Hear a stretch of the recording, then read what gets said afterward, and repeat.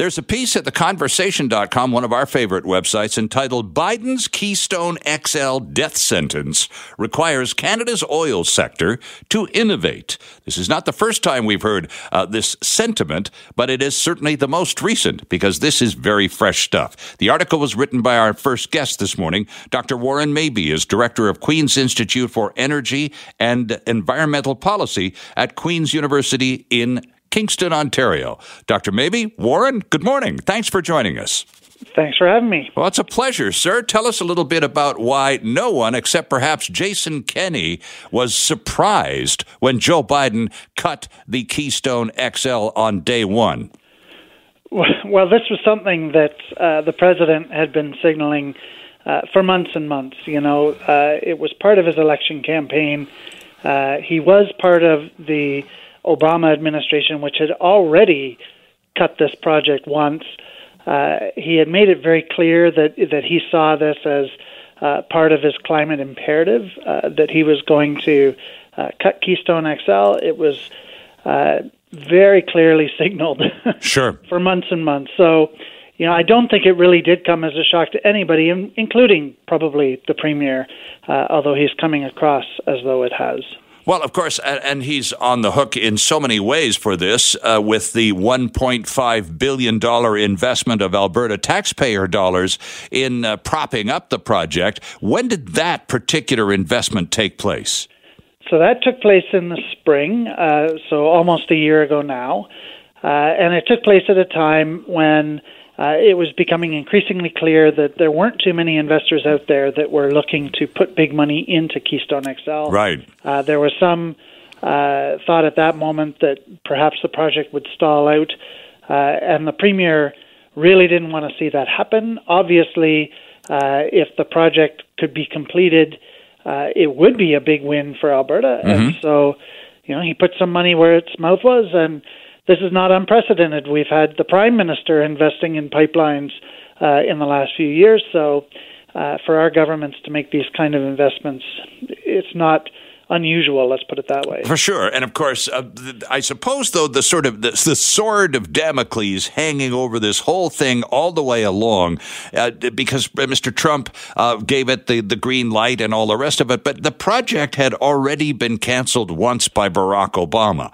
His successor said, no, we'll put it back on stream. Well, it would suggest to any observer, particularly an in deep pocket type investor, Warren, and this is where we're going with this conversation, that this is not a very stable looking situation. I think that's right. If you look at it purely through science, purely through what the impacts are, what the risks are, what the benefits would be, this is a project that has a lot of merits. And I think that that's where the Alberta government had come from. It would get a lot of oil off of rail cars, because mm-hmm. right now a lot of oil is traveling by rail, and moving oil by rail has its own very significant challenges and risks. It would add jobs. The climate impact that the U.S. came up with when they did their study 4 years ago was not huge. That's it wasn't zero. Let's not make any mistakes. Mm-hmm. It wasn't a zero game. But it wasn't going to be the very worst thing to happen. But it became a political statement of the Obama administration, of the Trump administration, and now of the Biden administration. Yes. And I think that scares investors when it becomes a political football, when different groups are looking to make hay off of these projects. That introduces a whole different element of risk. And it should probably also be just noted for the record, as you do in your article, that, this is not unanimous south of the border either, keeping in mind that the Democratic Party claims to be the voice of labor in the American political scene. There are a lot of union jobs in and along the route of the Keystone XL pipeline that are now going to vanish, and there's a lot of squawking going on about that right now, too. That's exactly right. They've estimated 2,800 jobs in Canada, almost 11,000 jobs in the United States. This is a big employer. It would make a big impact in Alberta, certainly. It would make big impacts in the states south of the border. And we've heard lots of groups come out just in the last few days to say just that, that they're now going to be facing a bust instead of a boom, and they're pointing fingers back at the Biden administration. So is it safe to say this is dead, it's gone, it's never going to come back? I think it's going to be very difficult to turn the clock back on this one. Right. Partly because President Biden has made this one of his very first acts. This is not something that he's come to after, months and months of discussion. This is not something that has, any leeway really built into it. He's done this as a symbolic act. Definitely. And to have a president back up on that and say, well, no, okay, I can see your point, is very, very difficult. And I think that perhaps the Prime Minister has already seen that, although he has, been critical of the decision. I think that we need to start thinking about other strategies. Because I think it's going to be hard to turn Keystone back on. Our guest is Dr. Warren Mabey from Queen's University in Kingston, Ontario, where he is the director of the Institute for Energy and Environmental Policy. Dr. Mabey also wrote a piece at theconversation.com entitled Biden's Keystone XL Death Sentence Requires Canada's Oil Sector to Innovate. And Dr. Mabey, Warren, we've talked about the effect on the economy of Alberta, the cost to taxpayers, and you break it down. That $1.5 billion that Kenny put into the pipeline a year ago, that works out to about $400 a head per Albertan. And so that may be recovered. There may be some litigation. There may be a sale of assets. But essentially, that money, for all intents and purposes, is written off already, isn't it? I think so, yeah. There's some opportunities, certainly, to go after the U.S. We have a trade agreement, as we all know. And that trade agreement has provisions for when big changes are made like this. And, we don't know exactly what's happening behind the scenes with the Prime Minister and the President. We know they had a phone call and that Keystone was one of the things that they talked about. So maybe we'll see some of that money back. But, these are risky investments. And you don't always get back everything that you've put in. Sure. I think we have to be looking that way. So as your article indicates, there is a need to move on here. There's a need to rethink the petro sector, but you're not necessarily saying, as some would argue from the energy opponents' corner, that all of this just needs to stay in the ground and we need to turn off all the taps and move on to something else and magically replacement jobs will appear over the horizon. All you have to do is turn the taps off. That's not what you're suggesting at all. You're suggesting the petro sector itself rethink what it does with its product. Elaborate, please. Well, that's it. I think that there's a very valuable resource there. It's a resource that we don't just use for energy, although that's the first thing we think of. Sure. We make plastics, we make chemicals, we make resins, and all sorts of valuable products that we still need and that actually do lock up carbon. There are problems with most of those products, by the way, that would have to be addressed, but there's still things that we want and things that we could do with that resource. Right. The sector is starting to pivot. We're starting to see projects around the world looking at, focusing on those value-added products, trying to minimize the byproducts, because gasoline is actually simply a byproduct of a distillation process that was set up many, many years ago, really to get kerosene out of petroleum. Right. So, getting away from making a lot of these byproducts, minimizing that end of things, and maximizing the valuable end. This is where I think that the petro sector has a huge opportunity, and I think it really ties into a greener future. So again, it's you're talking about reapplying or redirecting the bulk of petro products, oil in this case in Alberta, and some natural gas, but to taking those and realizing that they do contribute to important products, plastics being perhaps the best known, rubber, chemicals, all sorts of things that you describe in the article. If the petro sector were to somehow or another pivot to not just extracting the fuel, but are you suggesting that the petro sector itself find ways to process the fuel, or I guess the bitumen in the case of the oil sands, into something that the plastics industry can use immediately? Yeah, this is exactly the way that I think that we should be moving. And, we have an incredibly skilled petro sector. We have chemical engineers and process engineers that are among the best in the world. We have great universities. We have lots of capacity to really start moving ourselves in this direction.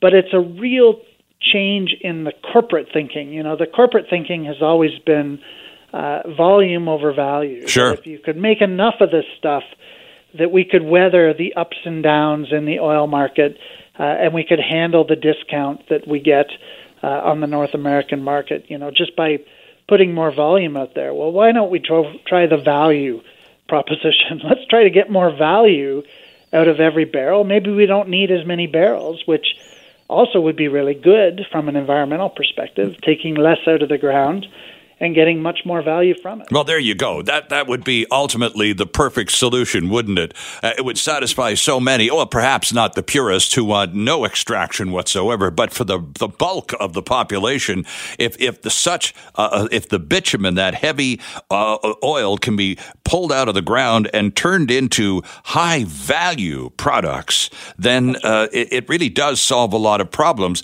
and perhaps even reduces the need for the extraction of the volume that we're currently going at. But there's also still the energy demand that Alberta supplies in whatever limited capacity. So let's talk about for a moment, if you don't mind, Warren, because you address this, with the demise of Keystone XL, and Lord only knows where the Trans Mountain Pipeline, now owned by the government and the people of Canada, is going to go. But is that it for pipelines? You mentioned something about Energy East in your article, the one that was turned down by Quebec, not allowing social license for Alberta oil to be pumped back east to those refineries in New Brunswick who import currently from Saudi Arabia.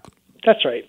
So Energy East is the other project that is, I think, on people's minds. I've had people ask me about it over the last week or so, is this going to come back up?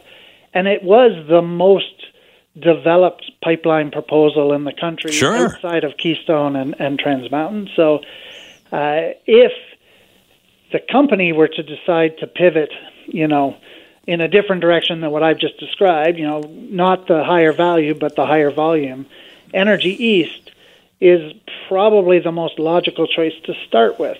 You could go back, dust off the application, resubmit, and go through the process. Now, I don't know that it's really a winning proposal. It's an incredibly complicated proposal. It involves so many different governments and stakeholder groups. It has so many risks associated with it. It would be an incredibly challenging thing to pull off. But, what does TC Energy have left besides Energy East if Keystone is down? I think that what we may see is that the company doesn't propose any more Canadian projects, that they actually just focus their attention south of the border, which is what they've been doing with much of their time lately anyway. Alberta is currently, though, with the state of inert activity, much to do with the regime of regulations imposed by the Trudeau government. This is not an attractive investment environment anymore. What does Alberta can Alberta do anything to make itself more attractive without moving in tandem with the government of Canada? Well, it's difficult because, it's not just government of Canada, it's the government of the United States as well. Sure. Alberta is a landlocked province, and so without a port and the ability to get oil into other places around the world, China comes to mind, they're limited in their options. They're limited in the number of directions that they can go. What's not limited is imagination. Sure. And so again, if they were to rethink their sector and to say, okay, we've had a couple of really good booms here, and it's really benefited our province and the rest of Canada. Now we want to think about really retooling and going in a new direction. You see, the thing is, I think that Canadians would get behind that, not just Albertans. I think that there'd be a lot of enthusiasm for investing in that kind of a future, and that's a way that Alberta could really benefit from what's happened here. This is really a door slamming in the face, Yep. and a lot of people are just feeling that right now. But every time a door slams, a window opens somewhere. So let's find that window and see if we can take advantage. And nothing would give Jason Kenney more pleasure than to do an end run around the government of Canada and pull off some kind of winning solution. It's a terrific article. I commend it to our listeners. It's at theconversation.com, and it's Biden's Keystone XL death sentence requires Canada's oil sector to innovate. The author, Dr. Warren Mabey from Queen's University in Kingston, Ontario. Warren, it's been a real pleasure having you on the program. Thoroughly enjoyed the article and the conversation. Let's keep an eye on things, and very much like to check back with you as Alberta tries to sort this out. I'd be happy to come back, and thanks very much for having me. It's our pleasure entirely. Dr. Warren Mabey joining us from Queen's University in Kingston, Ontario. We saw this article in the paper the other day, in the Financial Post, as a matter of fact, entitled, "Federal Government is Still Dithering and Delaying on CERB." And the first reaction was, wait a second, CERB is gone. How can they possibly be dithering and delaying on something that's already departed? Well, I read the article and discovered, to my dismay, there's a lot going on, that a lot of Canadians are finding themselves in the middle of a great deal of confusion. The article was written by Alan Lantier, who is a retired partner at an international accounting firm. Mr. Lantier has also been an advisor to both the Canadian Department of Finance and the Canada Revenue Agency. Alan Lantier joins us this morning from Montreal. Good morning, sir. Welcome to the program, Alan. Thanks for joining us. Hey, good morning, Sterling. Thanks for having me. Well, it's a pleasure. And the article, the reason that this caught my attention so immediately was, how could the government still be dithering and delaying on something that is gone and has been replaced? But it goes back to those people who qualified, or perhaps, Alan, thought they qualified in the first place, doesn't it? Exactly, Sterling. It's there was a source of. Well, there were a few areas of confusion, and they've lasted for months and months. And one of them involves one of the requirements that you have to meet to obtain the CERB, which, as you say, is now finished.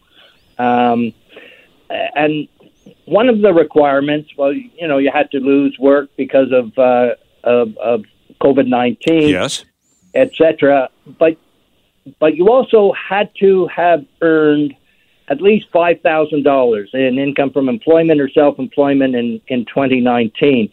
And for the self-employed, no one ever knew exactly what that term income meant. Does it mean gross income before expenses, net income after expenses? And the dithering and delay, and Carla Qualtrough, Minister Qualtrough, certainly didn't help out on this. The Canada Revenue Agency initially said it's gross income. Okay. Forget about your expenses. And so if you earned at least $5,000 in 2019 as a self-employed person, whether it's a plumber, an artist, a gig worker, if you had at least $5,000, forget about the expenses. It's gross income. Okay.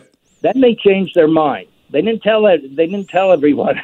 They didn't tell everyone right away. They kind of buried it in a long, 30-page question and answer. They buried it towards the bottom. Oh, we now consider it net. And so we've now come to the point of reckoning where, so which is it, gross or net? Because people applied for CERB. It was a huge program, as you know. There were close to 9 million Canadians received CERB payments. It's an incredible amount, about $80 billion.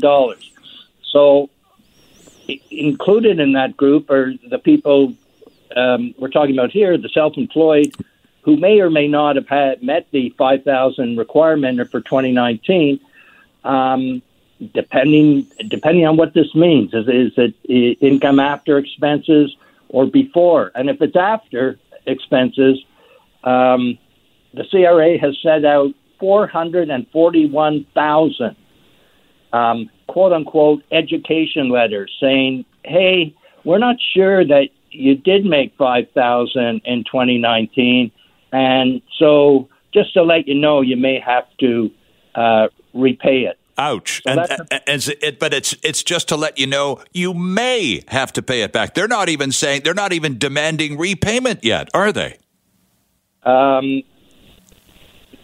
That's right. Carla Qualtrough was, who's the minister responsible for this program, was interviewed in early January, and asked, "So, where do you stand?" Sure. And she says, "Well, I guess where we stand is the CRA tells me it's net because that's the way we always do things, whatever that means, and so we'd like people to send it back if they didn't have net income. Are you going to change your policy position?"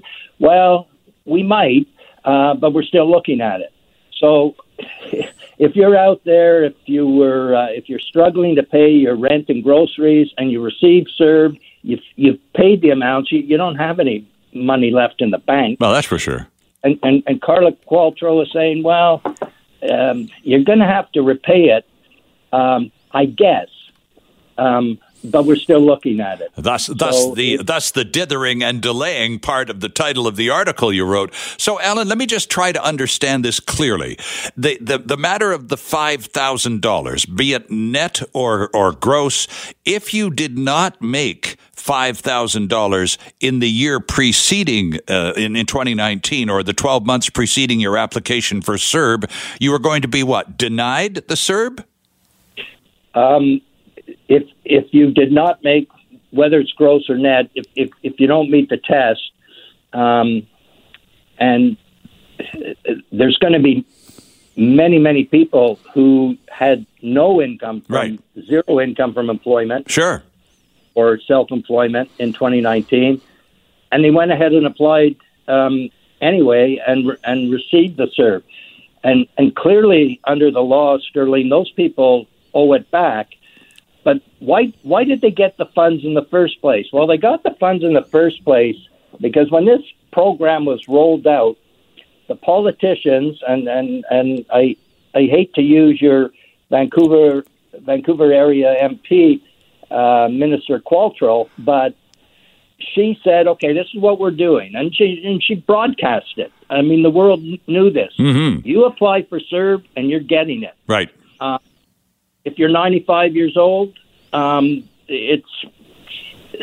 are a few 95 years old that are still working and that could lose their work because of CERB. But the CRA representatives who normally do a great job, and they wanted to do an upfront review so that we wouldn't get into this type of mess we are now, they were instructed by the politicians to, you get the cash out the door.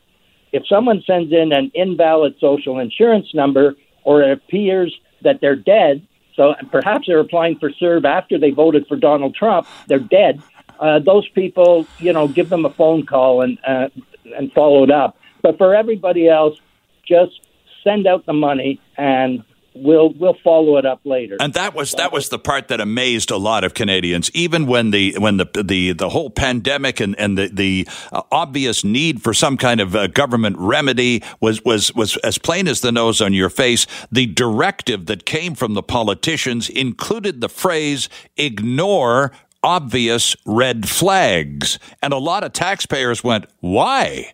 Isn't that your job?"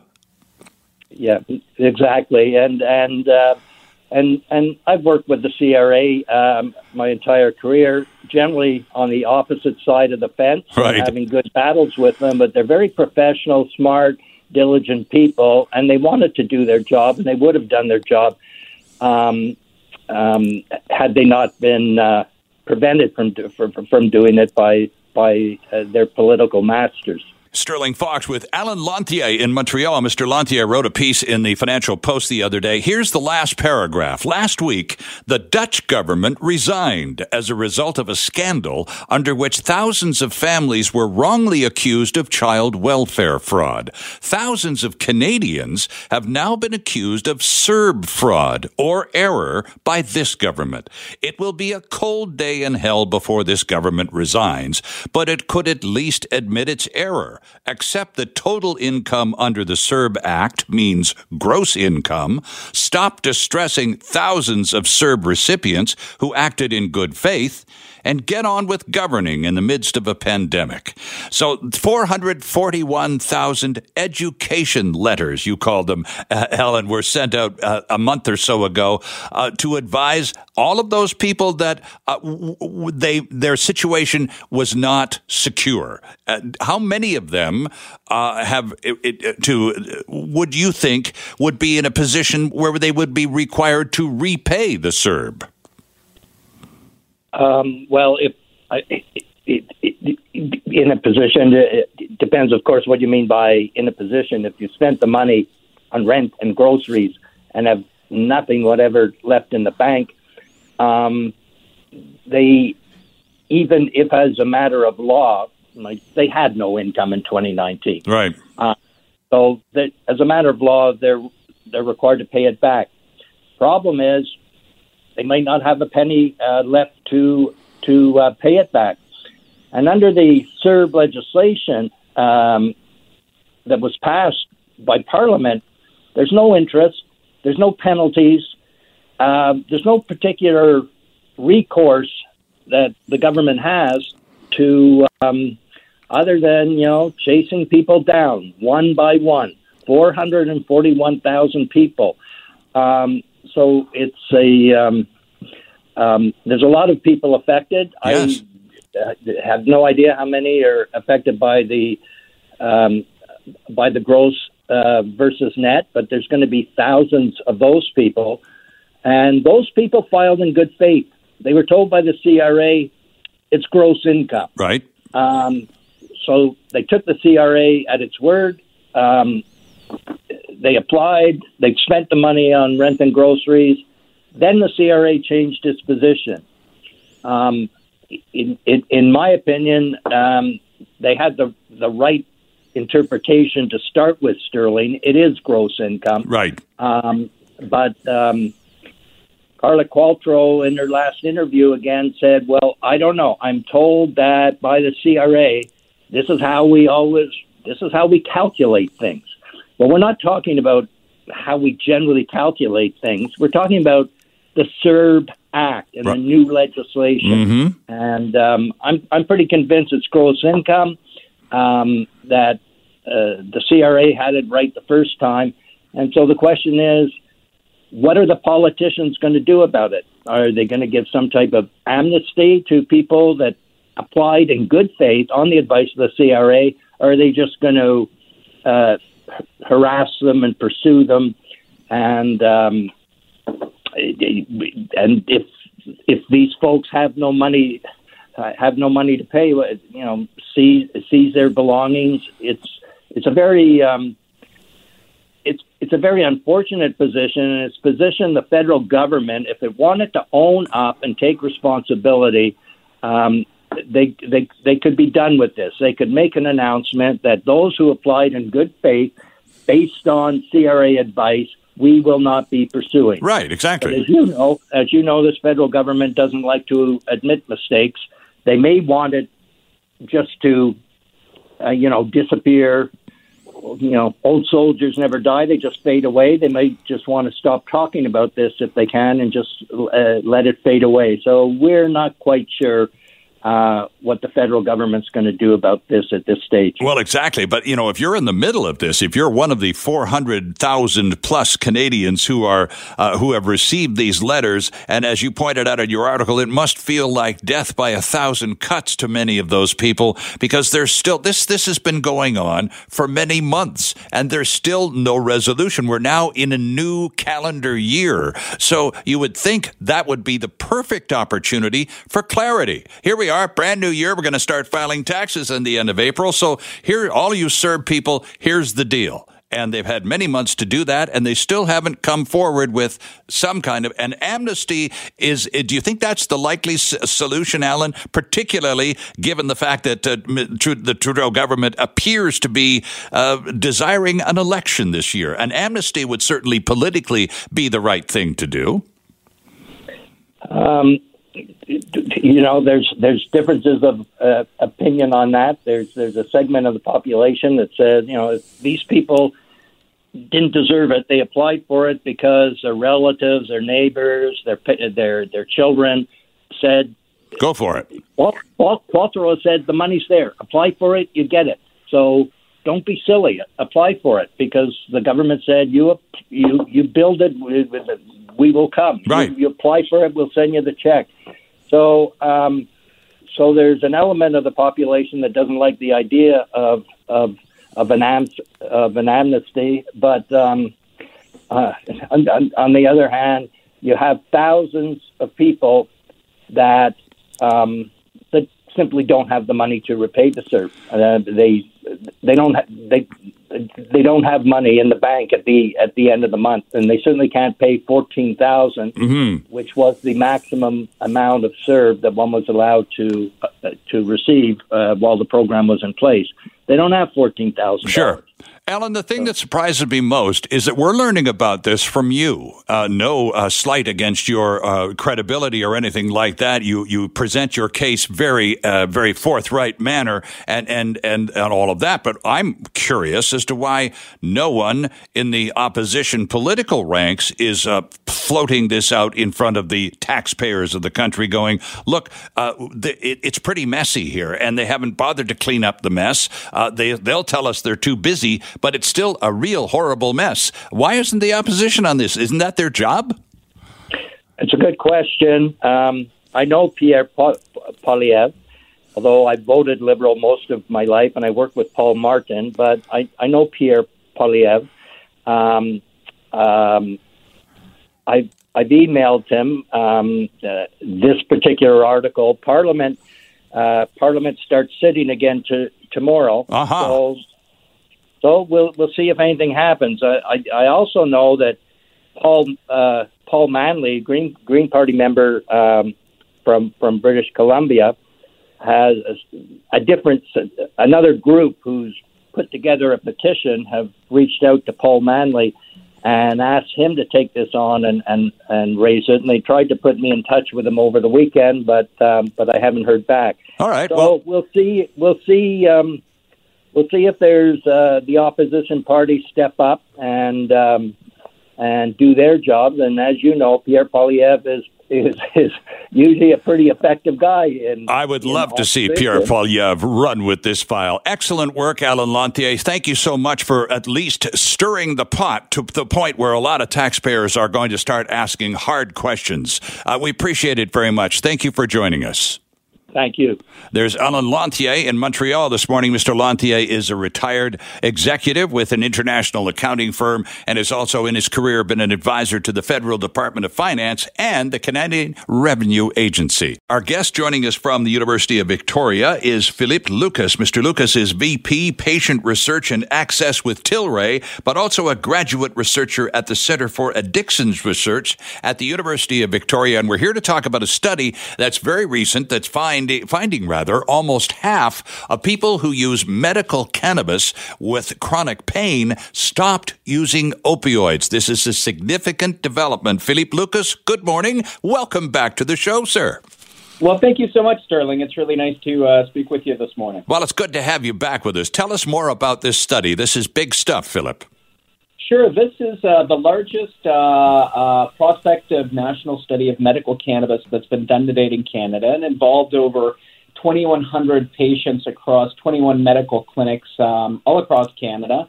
And the study was designed to look at patient patterns of use, but also the impact of that use on prescription drug use and on quality of life. And as you noted, one of the primary findings of the study is that when patients introduce legal medical cannabis or authorized cannabis as supervised by their physician into their lives, they tend to reduce their use of prescription drugs. In particular, we see a significant decline in the use of prescription opioids. Interesting. Philippe, as a sort of a sidebar to all of this, you talked about prescription drugs.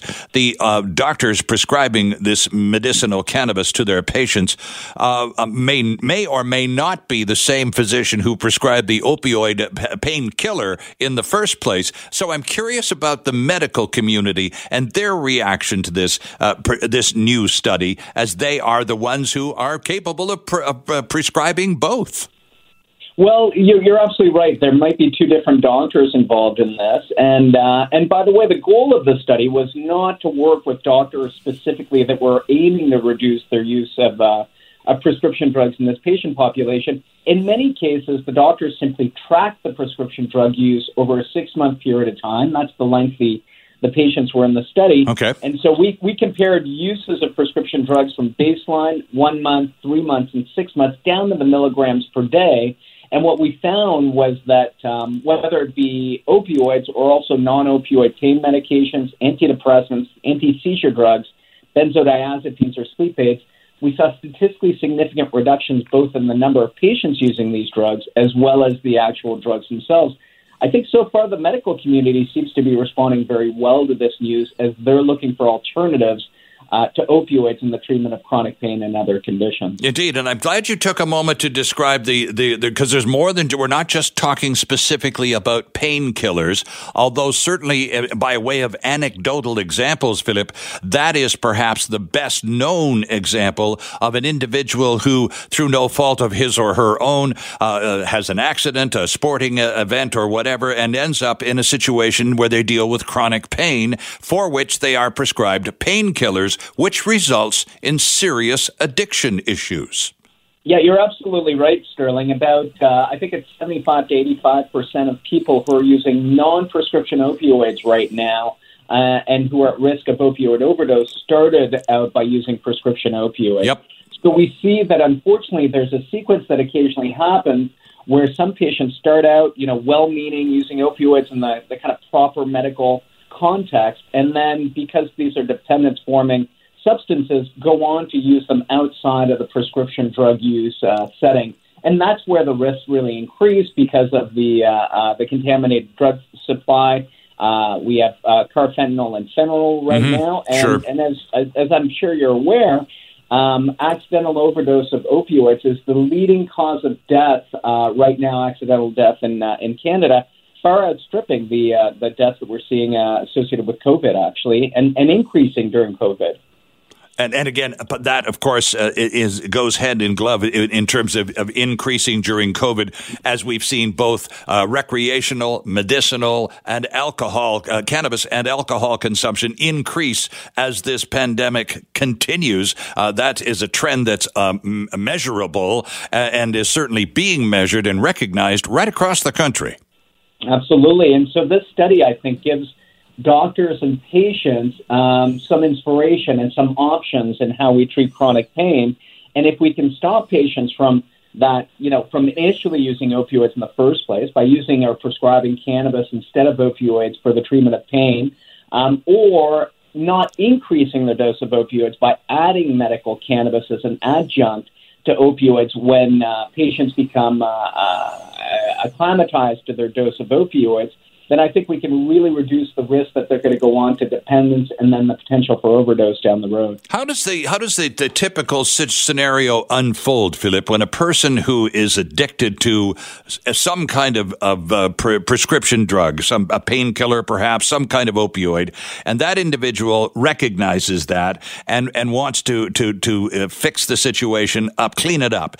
Does the person approach the doctor? Does the doctor approach the patient? what's the interaction that creates a scenario where medical cannabis can be discussed as an alternative? Well, it's interesting because most of the participants in the study, certainly there's no evidence that they were dependent on opioids in the first place. But what we know is that a lot of patients on opioids don't like the opioids. They are worried about the risk of dependence. They don't like the side effects, which range from grogginess to constipation. And so they may be looking for ways to cut down on their opioids. And so what we're finding is that at the start of this study, about 32% of participants were on opioids, and that by 6 months that had reduced to all the way down to 11%. That's a 78% reduction in the number of participants who had opioids. And we also saw a significant reduction in the daily dose of opioids, which reduced from 152 milligrams per day at baseline down to 32 milligrams per day at 6 months. So not only the number of patients reducing opioids, but also the daily dosage of opioids is being reduced, thereby reducing the potential harms of opioids overall. Yeah, well, 78% is a pretty big number. That's 3 out of every 4 patients you're talking about here. That's pretty amazing stuff. So what are they, if they go to medicinal cannabis, is it the THC variety or the CBD variety? Well, that seemed to be age-dependent when we looked at our study. So older patients, those about 50 years old, tend to prefer oral use of high CBD products, perhaps because they're non-impairing. Right. And of course, as you get older, you're worrying about, driving, but also of just having a fall in your daily routine. Mm-hmm. Whereas younger patients tend to prefer the inhalation of high THC products. And so, but in both cases, we saw a significant reduction in the use of opioids as well as the other classes of medications that we looked at. But where I think the biggest public health impact is in that reduction of opioids, as more and more physicians and patients are looking for alternatives right now. Well, that's it. And as regardless of the reason I asked about the difference between CBDs and THCs is I think in some cases, in some individuals, I recognize that I'm addicted to painkillers, but I still live with pain and I need to manage the pain. I don't necessarily want to get high. I just want to manage my pain. That's absolutely true. And what we see with a lot of patients, even younger patients, is that they'll take a higher CBD product during the daytime because they don't want to be impaired in a workplace setting. Exactly. They don't want that to impact their quality of life. But then they take a higher THC product before going to bed so that they can sleep off any of the potential impairment but still get some of the benefits of THC. And chronic pain is by far the number one reason why patients cite using medical cannabis. Mm-hmm. So I think this really provides a much safer, from a harm reduction perspective, alternative to treating chronic pain than opioids, which, as noted right now, are a huge problem in Canada and throughout North America in terms of dependence, morbidity, and mortality. We're speaking with Philippe Lucas at the University of Victoria's Centre for Substance and Addiction Research. Philippe, we're talking about 78% of the population who have responded positively to switching from prescription opioids to cannabis derivatives. I wonder, though, would the big breakthrough come when this sort of convincing evidence is submitted to sports bodies and they acknowledge the efficacy of medicinal cannabis in either form and allow it to be consumed by athletes at the professional level? Well, it's quite amazing because although there's no formal policy endorsing the use of cannabinoids now in professional sports, there's a large number of professional bodies that have stopped testing and penalizing their professional athletes for using cannabinoids. In other words, they're no longer, doing urine tests for THC or CBD. So they're acknowledging that while these substances may not be performance enhancing, they're also not forbidding this population from using these. It's not just in the treatment of chronic pain either. We know that there are sports out there that have a high potential for a traumatic brain injury, and there's some preclinical evidence suggesting that cannabinoids can be very helpful in reducing the potential harms of a serious head injury as well. So all of that combined, I think, has convinced, and the growing mountain of evidence has convinced sporting bodies throughout the world to either stop or suspend their testing of THC or CBD. Yeah, of course. In the States, of course, it's still a federally illegal substance under the narcotics code, despite the fact that medicinal cannabis is legal in many jurisdictions, including Washington State, right across the border here, it's not legal, as is the case in Canada, universally or across the board, and that would constrict some sporting organizations. I'm thinking about the NFL, for example, from giving it the green light. Yeah, I think obviously there's no way for them to prescribe at the federal level yet in the U.S., but I think that there's good signs that under the Biden administration that may change. Yep.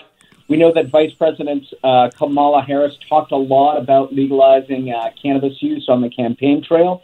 And as you noted, the majority of Americans right now can actually access medical cannabis at the state level. Yeah. And over 25% of Americans are living in jurisdictions right now where even recreational non-medical adult use is legal. So it's all but happened, and I'm certainly optimistic that patients will be able to have legal access at the federal level over the next few years under this new administration. Joined on the line from Victoria by Philippe Lucas, who is a researcher at the Center for Addiction Research, and we're talking about a study that's just been released saying essentially nearly half of medical cannabis users cease using opioids for pain after 12 months. This is a very encouraging study, and I note just in passing, and I'm curious about your comments on this, Philippe, men and women identified pain and responded to it differently. Tell us how. Well, we did find that this was exciting as a study, as someone who's been studying medical cannabis for over 15 years, because we found more women than men were part of the study. And when I started doing cannabis research many years ago, only about 25% of the patients who were involved in studies and that were involved in the federal medical cannabis program were women. And now we're getting to a point where we've almost got gender parity. And in this study, the gender ratio was about 56% women. And I think one of the reasons we're seeing more and more women consider the use of medical cannabis is that there are a number of conditions like lupus, depression, anxiety, migraines, fibromyalgia that have a higher prevalence in women than men, but that don't respond well to traditional pharmaceuticals, but that do seem to respond well to medical cannabis. And so it was just really exciting to be able to see that that we're starting to see more women considering this as a treatment option, but also responding really well as the outcomes of this study show as well. When I was asking about sporting organizations and big leagues endorsing it or permitting use, especially for chronic pain management, I suppose it's what I was alluding to in my own circuitous fashion, Philip, was the stigma.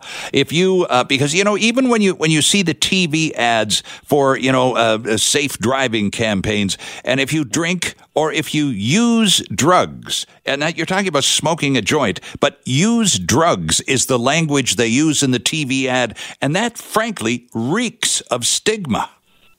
Yeah, we've still got a lot of stigma around the medical use of cannabis. Despite the fact that we've had a medical cannabis program that's legal and in place in Canada for 20 years, only about 1 in 5 physicians in Canada have prescribed medical cannabis. Interesting. 8,000 doctors out of our 40,000 physicians. So we're still seeing that this is not part of the traditional pharmacopoeia that physicians are considering, although it is growing month to month and year to year. But that does mean that for some patients, access can still be restricted, despite the fact that there are clinics now that are serving populations that's across Canada digitally and that specialize in the prescription of medical cannabis and the consideration of some of these issues. You and I have talked about this in the past, and there's another story in Post Media just in the last couple of days talking about, and this refers specifically to a former serving soldier in the Canadian military who used medical marijuana to deal with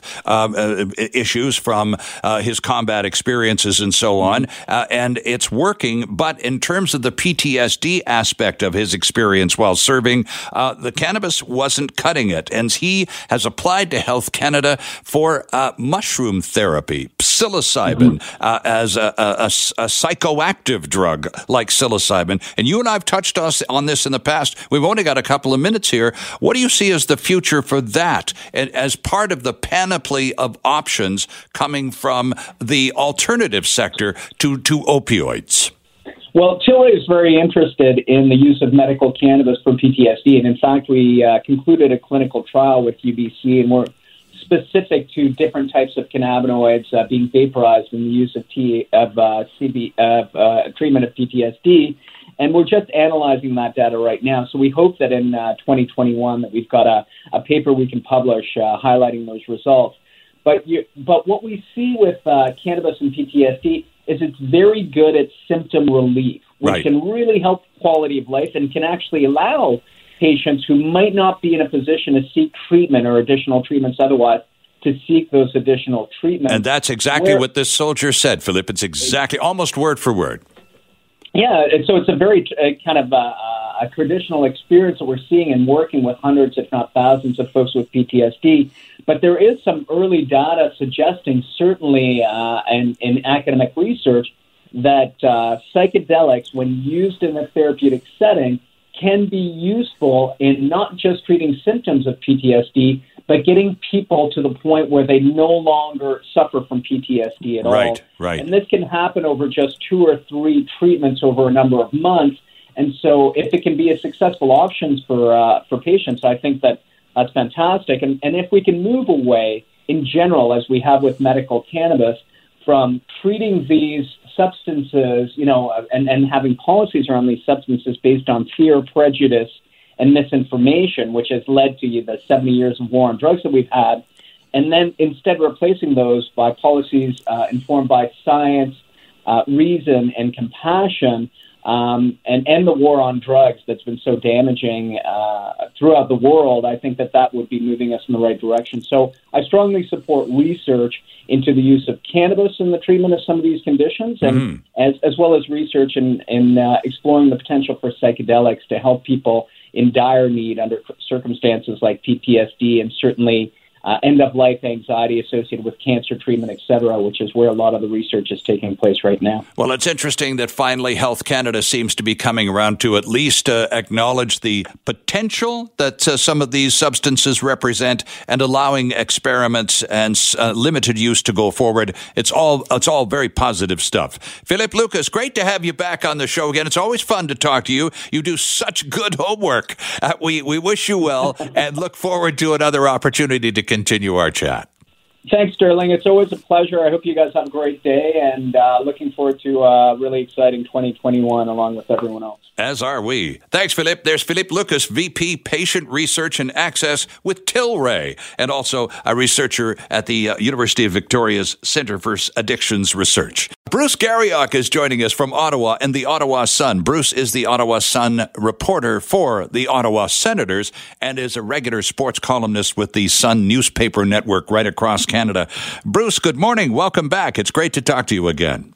Hi, Sterling. Good to talk to you again. Well, the Ottawa Senators. We'll take your team first, and then we'll go after the Vancouver Canucks. The Ottawa Senators, I must say, going into this year with the Canadian division, and I'm sure you felt this in Ottawa, of all of the teams, the 7 Canadian teams, Ottawa is the one that had the least expectation, literally expected to finish last. How did that play in Ottawa? Well, I think with the changes they made, they certainly felt, Sterling, that they were going to be a better team coming out of the gate. Now, they have shown, I guess the best way to put it would be flashes of brilliance, but one of the things they have not been able to do is put 60 minutes together. And really, they just came off 3 straight losses to the Winnipeg Jets as they arrive in Vancouver to play 3 and 4 nights here. And they've got the day off in Vancouver today, but the reality is they've kind of got to get their game together. And with as many new faces as they have, this group has to find some chemistry. And, you were talking about the Canadian division, and they've got to find it quick. And, they went and got Matt Murray, a 2-time Stanley Cup champion, to play in goal. He has struggled from the start. They went and got Evgeny Davidov from the Florida Panthers, a guy who scored 82 goals over his last 3 seasons. He scored his first in an Ottawa uniform last night. Mm-hmm. They can't have him going 5 games without a goal. They have to be better in their own end. Their all-star defenseman, Thomas Chabot, has struggled mightily, -5 in the last 2 games. So the hope was people knew what the expectations were, but I think the people in Ottawa hoped that they would rise above those expectations, Sure. and obviously so far they haven't. Well, again, you could say pretty much the same thing for Vancouver, except the expectation thing. That's very, very different here. This is a much more demanding market, and the expectation level is much higher, especially after the Canucks' adventure in the playoffs last year. Of course, the Ottawa Senators did not make that. They didn't get to the Edmonton bubble last year. So with the expectation being that much higher, I think the frustration level here in Vancouver is much higher than in Ottawa. And I think that's simply because of the same reason, though, Bruce. They're still a team in search of chemistry. Yeah, and I think the one thing about Ottawa that maybe doesn't compare to Vancouver is Ottawa has a number of young players, and I think that the belief in Ottawa is that those young players should be playing come hell or high water. I believe that, the Senators brought in a lot of veteran help to try and help them be successful during a 56-game season. When I look at the Canucks, when they went so deep, in the return to play last year, that certainly set up their expectations. But I think you look at that roster; they still made a lot of changes, and I don't think, having looked at their power play numbers a couple days ago, I don't think their power play has been very good. I think they've got some soul searching to do, but the expectations in both cities are different. But I can tell you in Ottawa, the expectation is that they don't mind losing if the young players are developing. But I think that's what the fan base is a little up in arms about right now in Ottawa. Interesting. Now, between Vancouver and Ottawa, you were there, or at least your team was there while this took place. We had this blockbuster deal go down yesterday, and I'm just interested in your thoughts on the big trade between Patrick Laine and the Winnipeg Jets and Pierre-Luc Dubois from the Columbus Blue Jackets. And it wasn't a one-for-one deal. There was another player involved, but those are the 2 big names. What did you make of that? Well, I think what you saw there, Sterling, was 2 teams trading problem for problem, right? Patrick Laine had asked for a trade. He was going to be a problem for the Winnipeg Jets this summer when he could file for salary arbitration. Mm-hmm. Pierre-Luc Dubois signed a 2-year deal, a bridge deal just before camp started, but he had also asked for a trade, and the reasons for his ask aren't very clear. I look at the Laine situation. This is an all-star, an all-star player who I think if he has the kind of year that everybody expects, Sterling, I think he's going to get north of $9 million in arbitration. And I don't think the Jets would have elected a 2-year deal, but I think if he went north of $9 million, I don't think the Jets were going to pony up for that. Sure. And I don't think anybody believes that the Jets were going to pony up for that. So they get a reasonably priced center for $5 million a year, which is a lot of money to say he's reasonably priced. Mm-hmm. But they get him for 2 years, and they move Laine out of there. Now, I think, just based on what their captain Blake Wheeler said yesterday, it sure sounded like everything wasn't great in that Winnipeg dressing room where Laine was concerned either. Well, and there was Jack Roslovic, who also got part of that deal. And Roslovic, like Laine, had asked to get out. And, you're right. When you have one player, let alone 2, sort of sitting in a corner fermenting or stewing, and the rest of the team is trying to get going and get some chemistry going on, that just sucks all the positive air right out of the room, doesn't it? Well, and the other thing is, Roslovic he was a restricted free agent who hadn't reported for camp. Yes. And,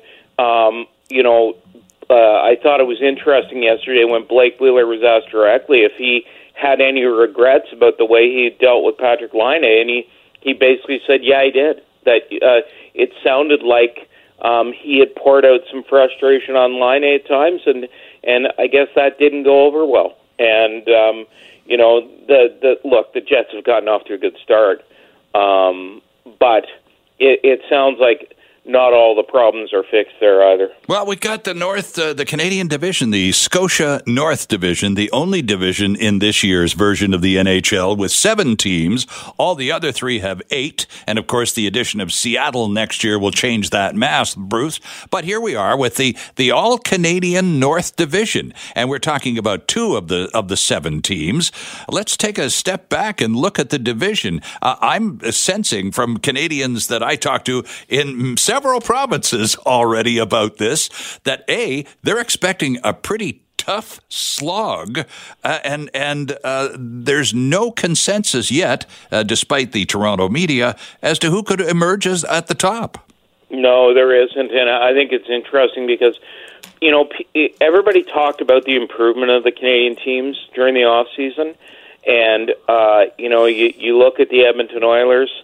They have, been up and down coming out of the gate. I think the Montreal Canadiens, as we saw last night in Vancouver, have absolutely shown that they have improved. Oh, they're here, you bet. Yeah, and I think they're going to give the Toronto Maple Leafs a run for their money.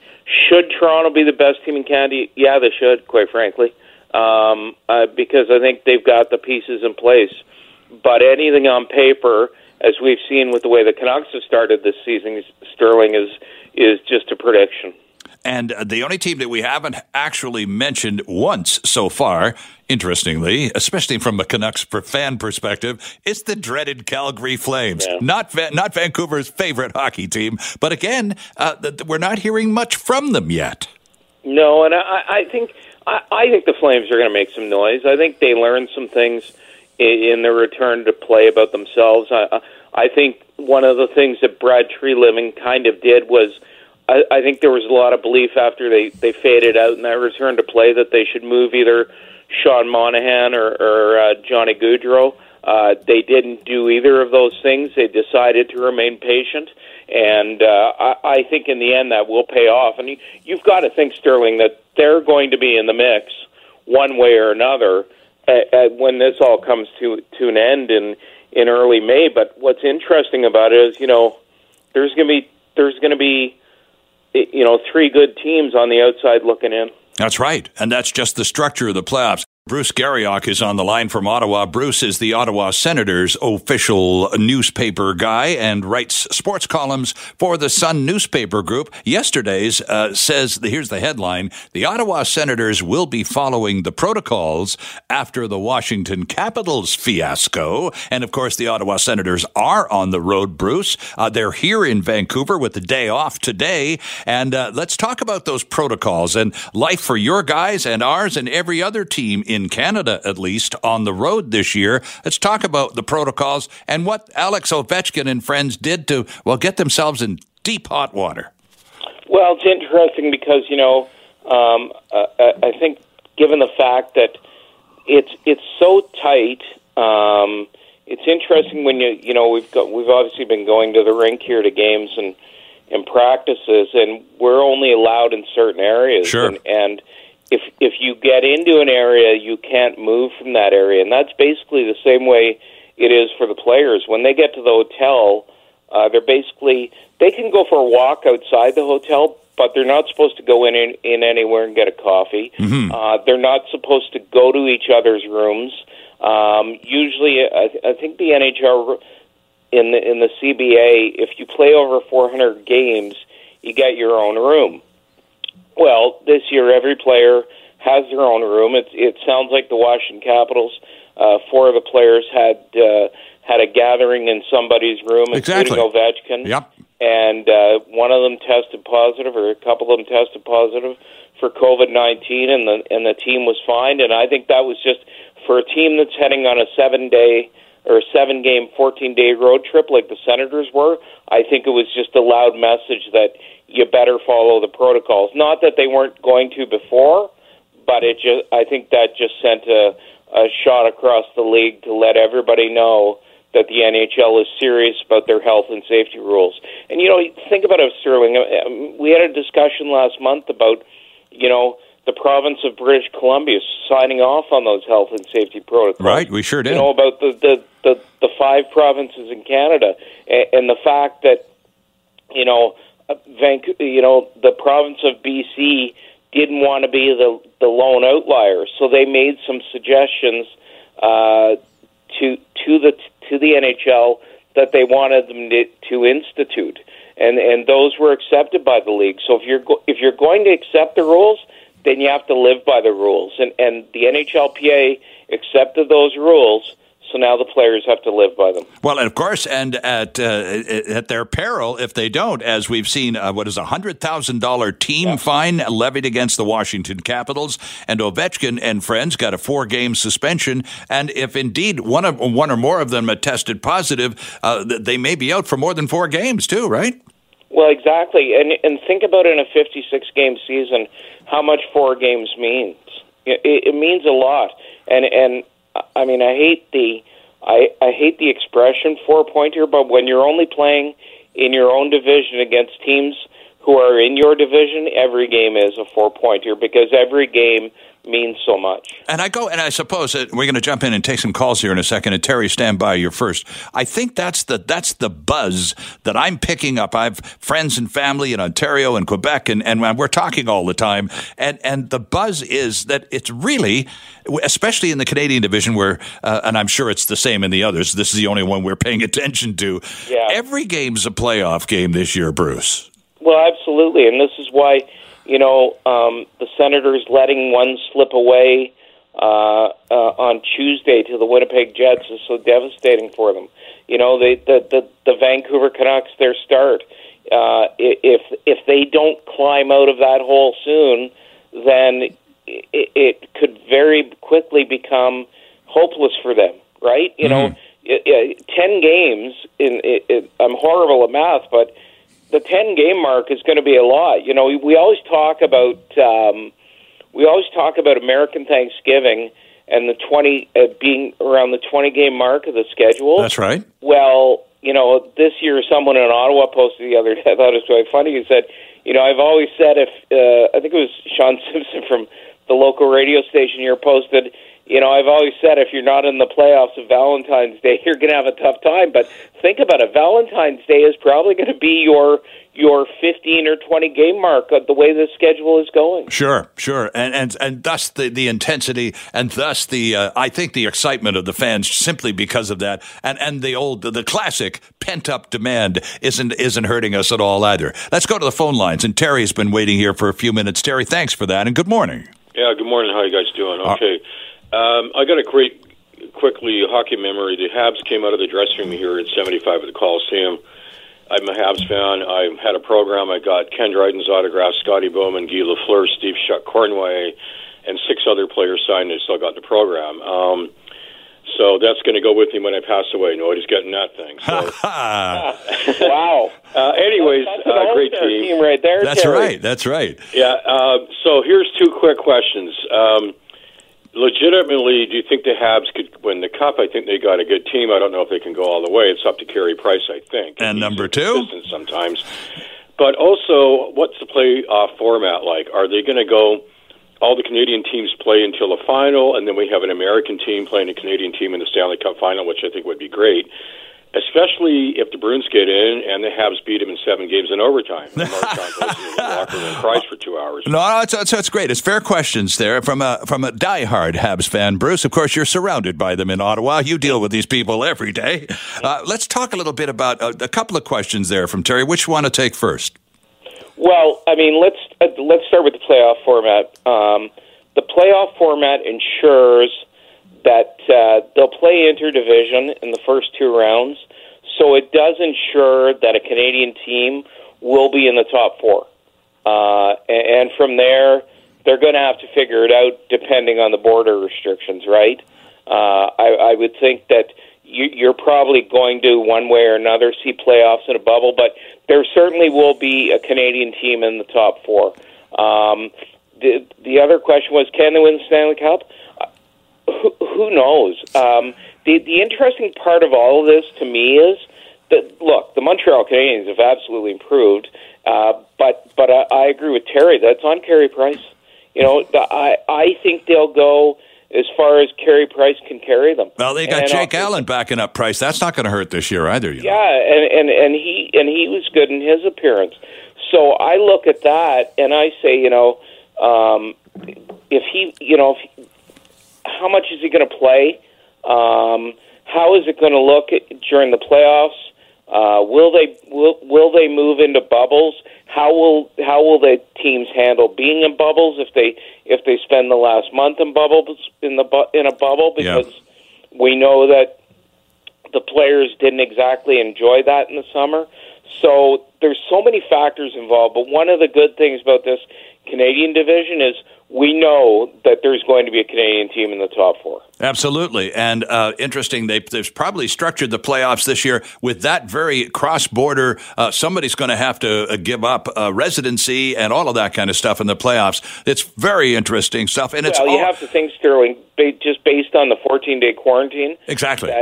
That a Canadian team is headed somewhere in the States. No question about that. It just seems to make sense, because do you and I think by May that the border's going to be open? I don't. No, right? Yeah. That's for sure. Bruce, got to leave it there. I very much appreciate your time. Last time we only had a few minutes together. We had a half hour to kick things around, and it was delightful. Much. It's nice that you've got that Ottawa weather there.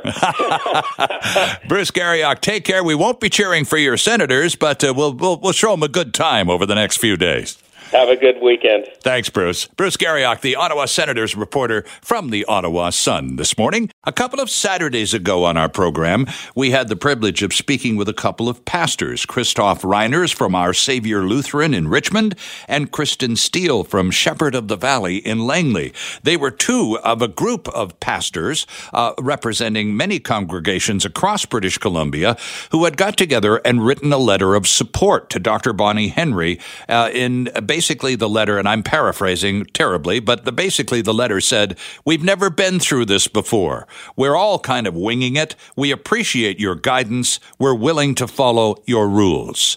And then expressed in very Christian, kind ways a certain degree of discomfort with other congregations who felt differently. Mario Canseco is back with us this morning. Mario is the big guy, the boss at Research Company, the polling company here in Vancouver, and he's been doing some homework with church leaders and members of congregations to find out how BC folks feel about going to church or staying home. Mario, good morning and welcome back.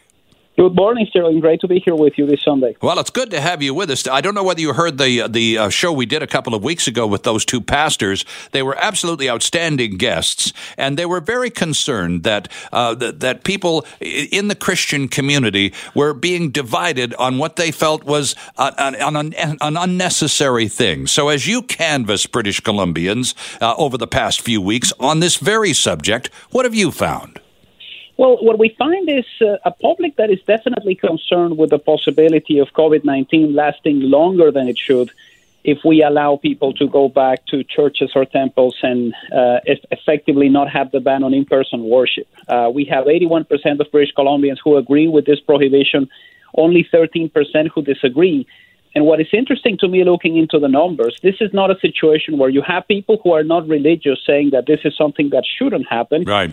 If you're an atheist, if you're an agnostic, if you have no religion, the level of support is similar to what we see with those who describe themselves as Christian. 81% of them say, I would like to go back to church, but this is not the right time for this, and I'll find other ways to worship, because we have to follow the guidelines that are in place in the entire province. Indeed, and you are wise to mention temple and synagogue and various other places of worship, because this is by no means a denominational exercise. This is a citizens exercising or not their right, constitutional no less, to freedom of worship. That is being temporarily interrupted in the interest of the public good by the authorities, and that affects all denominations and all places of worship.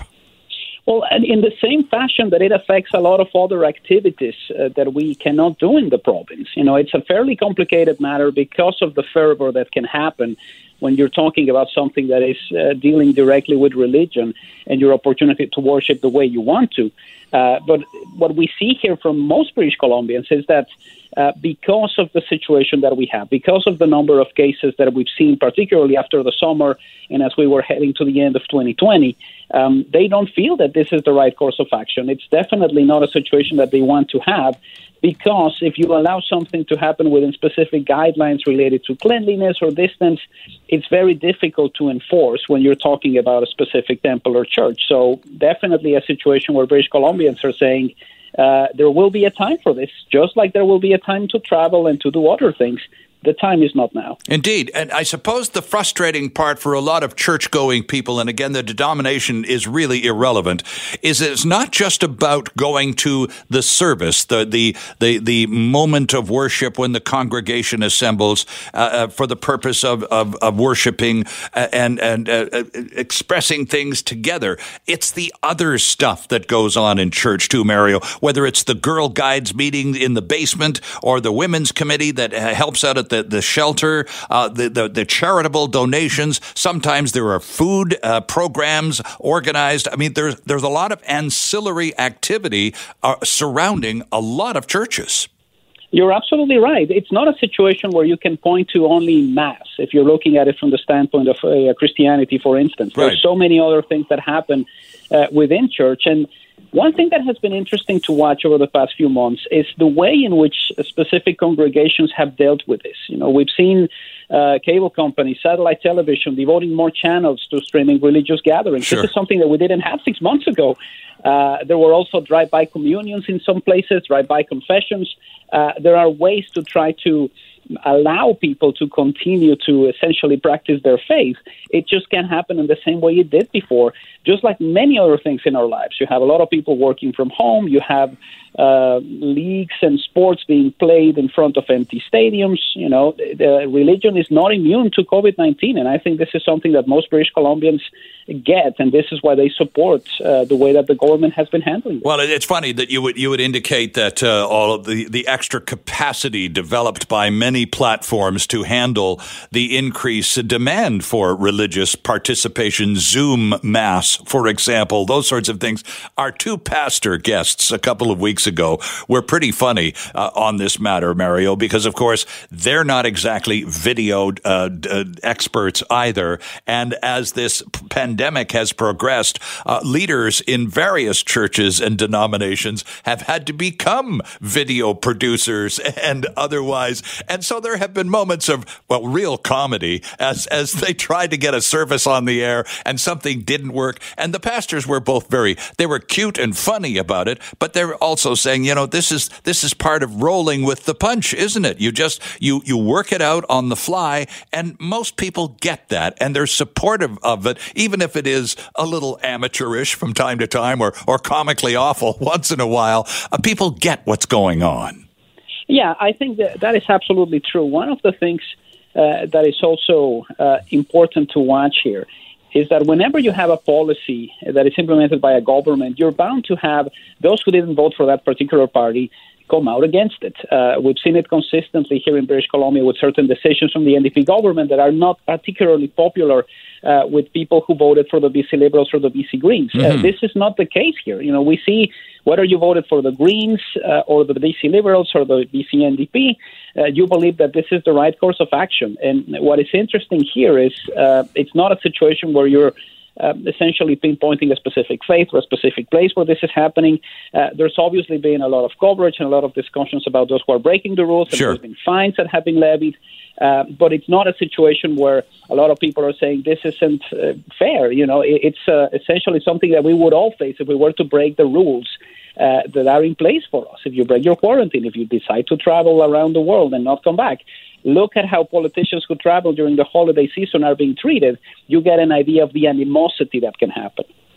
Exactly. I wanted to talk about fines briefly. I need to take a break, and I want to open up the phone lines. But just before we do, just to finish this thought through, as you surveyed British Columbians on their sentiments towards gathering for the purpose of religious worship, there have been negative consequences for some congregations who have decided to ignore the public order and gather, and they've been fined, well, up to $2,300, more than once in a couple of cases. What was the sentiment among churchgoers with respect to the fines applied to some congregations? Well, what we see here is a situation where most residents believe that the fines are either about right, 40% say that, and 39% believe that it's too low. So too low. The appetite is definitely there for the type of punishment that we've seen. When we ask people who are Christian, 41% believe it's about right, 34% believe it's too low, and 18% believe it's too high. So you still have more residents who are religious and who are Christian who are saying, this is fine. 18% are saying this is too high for a specific congregation. So even with a situation like this, you don't have that polarization where a specific group of residents are saying they're being targeted because of their religion. It just doesn't show up in the data. I mentioned just before the break, I mentioned that we do, each and every one of us as Canadian citizens, have a constitutional right to freedom of worship. And those rights have been rescinded on a temporary basis by the government. What do people tell you about that element of this? Or did it even come up? Well, I think what we see here from the data, and this is something that we also get in the feedback forms, the situation is not necessarily about somebody curtailing your right to do things. Uh-huh. I think it's ultimately figuring out a way to deal with this pandemic. Nobody's saying that you're not allowed to believe in something. They're just saying that the type of congregation that you can have on a given Sunday is not something that is going to bode well for the future of the province because we have to deal with the pandemic. And 4 out of 5 British Columbians understand that. Mario Canseco is the boss at Research Co., British Columbia's polling company here in Vancouver. There's a movie production going on in my neighborhood. It's A Million Little Things, the television series. They were shooting some scenes just a couple of blocks from where I live. Batwoman is also shooting in New Westminster, and the Mighty Ducks were also shooting in New Westminster at Queen's Park Arena a short while ago. Busy, busy, busy. It's the movie business going nuts these days. And here to talk about it from Creative BC is the CEO, Prem Gill. Prem, good morning and welcome back. It's great to have you on the show again. Hi, Sterling. Thanks for inviting me back. Well, it's a pleasure. Tell us about how busy we all are. This is fabulous news.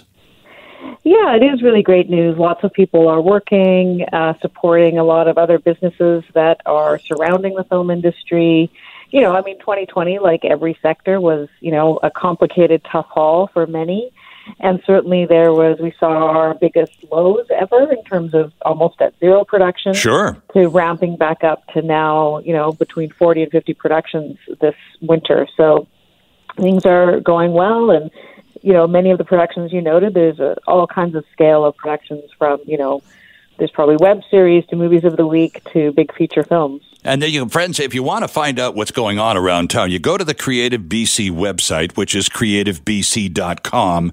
And on the right-hand side on the homepage, it says Toolbox. And one of the things you can click on is called In Production. And if you click on that, up comes this long, long list of movies and television shows and series and movies of the week that are currently being shot in and around Metro Vancouver. But, Prem, here's the big question. You've already said you were locked down just like everybody else in BC last March, and you went from zero to where we are now, which I'm told is actually busier than before we were locked down. How did you regain that incredible energy again? Yeah, well, it's definitely an industry collective effort. I think during that lockdown period, everybody was obviously being very cautious and trying to figure out what would be a safe return to work.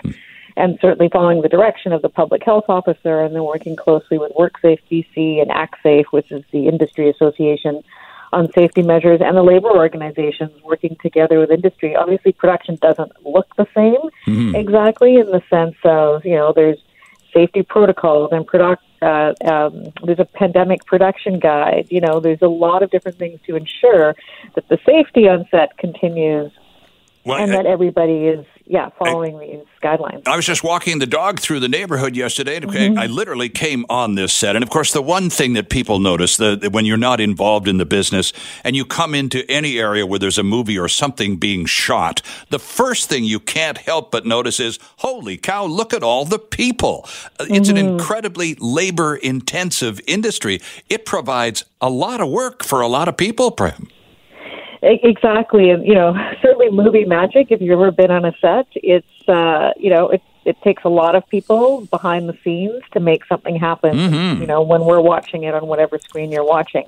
And, the industry's always been very safety conscious. I think that's the other benefit, is that it wasn't like putting in new safety protocols and procedures was something new. Obviously, this is taking on a whole new meaning, but that was something that's already embedded into this industry, which is why I think, in my view anyways, the adoption of new protocols was, more or less seamless.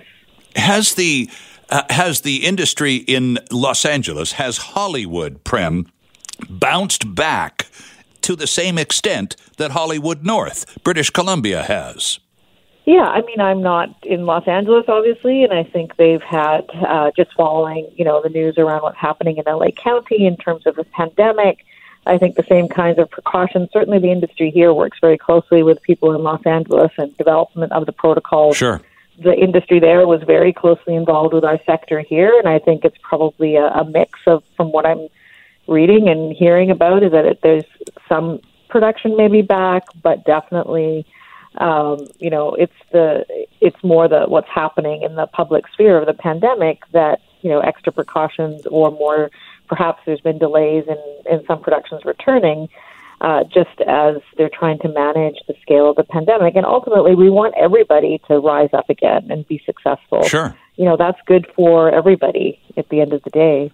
One of the things that we found in this slot on our weekend show, talking to people in the arts community for the past 2 or 3 months, Pam, has been how few have been able to go to work in the way that they become accustomed. Performers, no audience, not quite the same. Zoom's fine, but not quite the same, and all of that sort of thing. The one thing that they have noted, several of them, is many of our people in the arts community have found work, temporary or otherwise, in film production. So there you go. Yeah, I've certainly heard about, perhaps some technical type of positions, right, for people who work in big theaters or, of course we want live theater and all of that to come back safely. But if there are some people that can find, some short-term employment in a sector like the motion picture industry, it's great. But obviously a lot of people are being impacted by not being able to have live shows and production, and certainly the music industry, while they're adapting, the inability to tour and have large festivals, could have some short-term lasting impact. Indeed. Prem Gill, thanks for this. It's always a pleasure to have you come by, especially when you're just loaded right to the top with good news, as is the case this morning. Keep up the good work, and thanks for this. Yeah, thanks for the invite, Sterling. Always a pleasure. CreativeBC.com, by the way, is the website. If you're interested in what's going on and where all of those movies are being shot, just check on In Production, and you'll be quite surprised. Oh, it's those people. Yeah, it's 9:56. That means we're done, and Mike Agerbo and the gang are all set to roll out the app show. So I better say thanks to Julie Wong and Andrew Ferreira. Wish you a very good week, and get the heck out of here. Have a nice day. Hi, it's Shauna, and I might be a bad parent because my kids think French fries are vegetables. Hey, it's Ryan, and I might be a bad parent because I went out for wings when my wife was in the hospital after giving birth. Johnny here. I might be a bad parent because in my house, the tooth fairy gives pocket change. But we're not alone. Len emailed us and said his 6-year-old daughter's Tarzan moment going from love seat to lazy boy by curtains made him more proud than any dance recital. And Andy left his 2-year-old at the rink. All right, guys, I'm sure we're not alone. Like Andy's kid. For stories and confessions like this, make sure you check out our podcast. It's called Bad Parents, and it's available wherever you get your podcasts. I left a glove at the rink.